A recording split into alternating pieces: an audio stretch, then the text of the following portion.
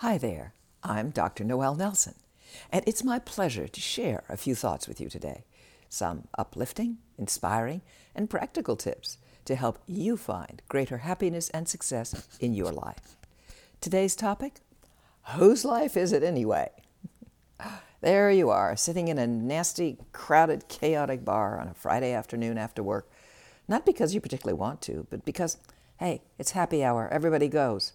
Or you've been in the same job for 5 years, not because you particularly like it, but because that's the job you got on leaving school. That's what you're trained for, and, well, that's that.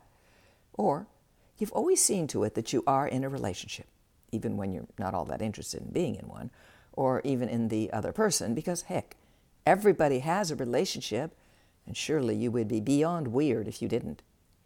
But you have this vague sense of constant discomfort. Nothing you can really put your finger on, just this funny feeling that makes you want to ask, is this all there is to it? Is this all life is about? Well, it depends. It depends on whose life you're living. If you are living a life you have consciously chosen, then life is about a great deal more. The problem is when you live life by default. That is to say, live life according to someone else's choices, not your own. Huh, you say, that's nonsense. No one tells me what to do. Really? Then why are you spending happy hour doing anything but being happy? Why in the world are you at a job you don't particularly like? And whose choices are you living when you get into relationships, because everyone has one? One of the great joys of growing up is being able to do what you want to do when you want to do it. The sad thing is, few of us remember that when we become adults, and we continue to behave as if we had to let someone else make our choices for us.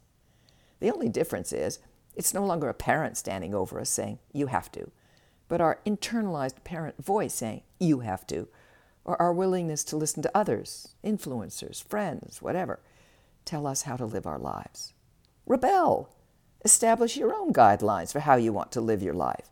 It really is okay, and it is a great deal more satisfying. For example, let's say you don't like happy hour, or you don't like bridal showers, or concerts, or whatever else it is you feel you have to go along with. Challenge yourself to come up with solutions that work for you. If you don't like your job, either redesign how you do your job so you do find satisfaction in it, or retrain for a job you will enjoy. Just because the current influencer says you should always be in a relationship, or the latest trending podcast implies the man without a weekend date, of whatever gender, is not a man, that does not make it so. When you go to your grave, the only person who will really care about how you lived your life is you. Figure out what matters to you, what brings you happiness in the long as well as the short term, and have the courage to create a personalized life.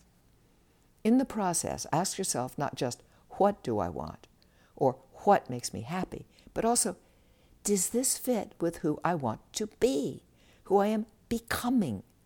You see, once you're an adult, hey, as we said, you're in charge of your growing up. It's good to remain conscious of that fact and keep yourself growing the way you want to. Otherwise, you will simply grow willy-nilly in any old direction like a garden weed.